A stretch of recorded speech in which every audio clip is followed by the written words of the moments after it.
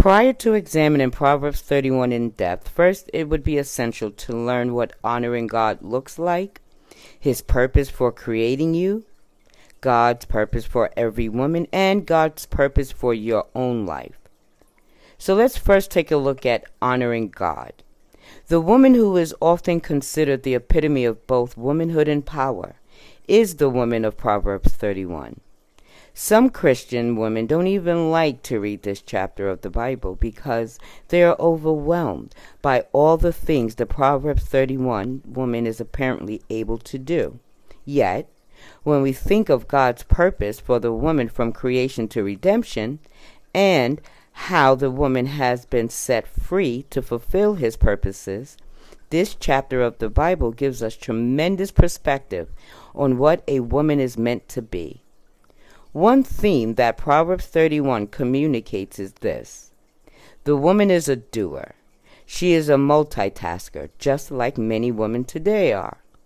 She is responsible for taking care of her husband, children, home, job, talents, church committees, charitable work, and sometimes elderly parents. She is a helper and a leader. Even while a woman is fulfilling all her vital purposes in her home and in the world, she must always remember that her first place is in God.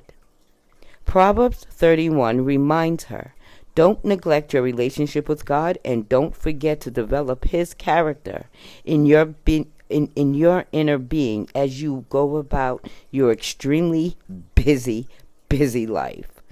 Remember, the woman was created in God's image to be loved by Him and to have fellowship with Him. She was meant to reflect His character and likeness, to represent His true nature. God created the woman to have His moral characteristics within her inner being. She is to resemble Him not only as spirit but also in these qualities. She is designed to act and function as God does, in love and grace. Therefore, Proverbs 31 is saying, while you are doing what God has called and gifted you to do, don't forget the importance of His character in your life. That is why it speaks of the wife of noble character. Having a relationship with the Lord and developing His character in your life forms an essential foundation that will strengthen and sustain you in all your activities and accomplishments.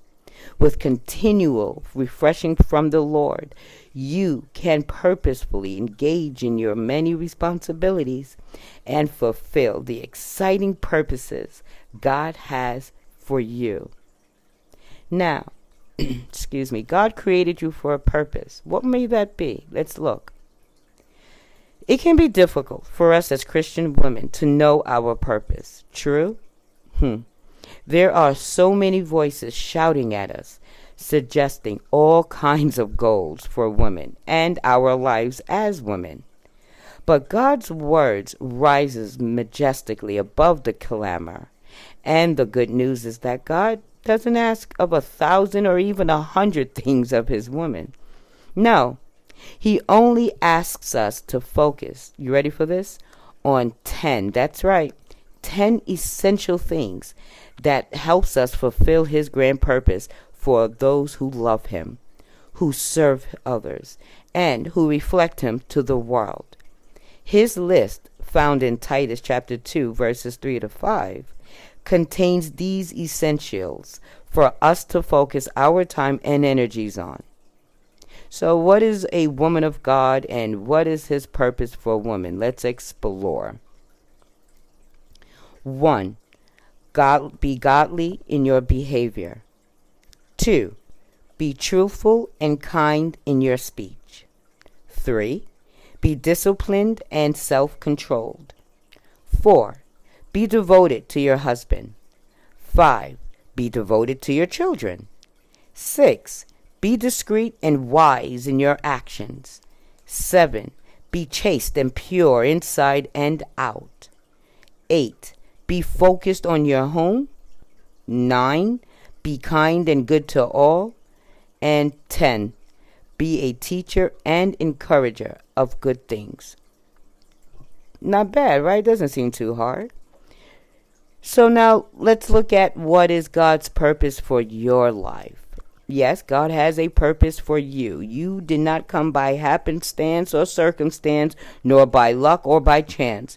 You were here for a reason. You were created and designed for purpose. And we're going to find out what that is right now. Because, you see, it's profoundly liberating to know your purpose in life. And from this list, it's not as mysterious as you may think.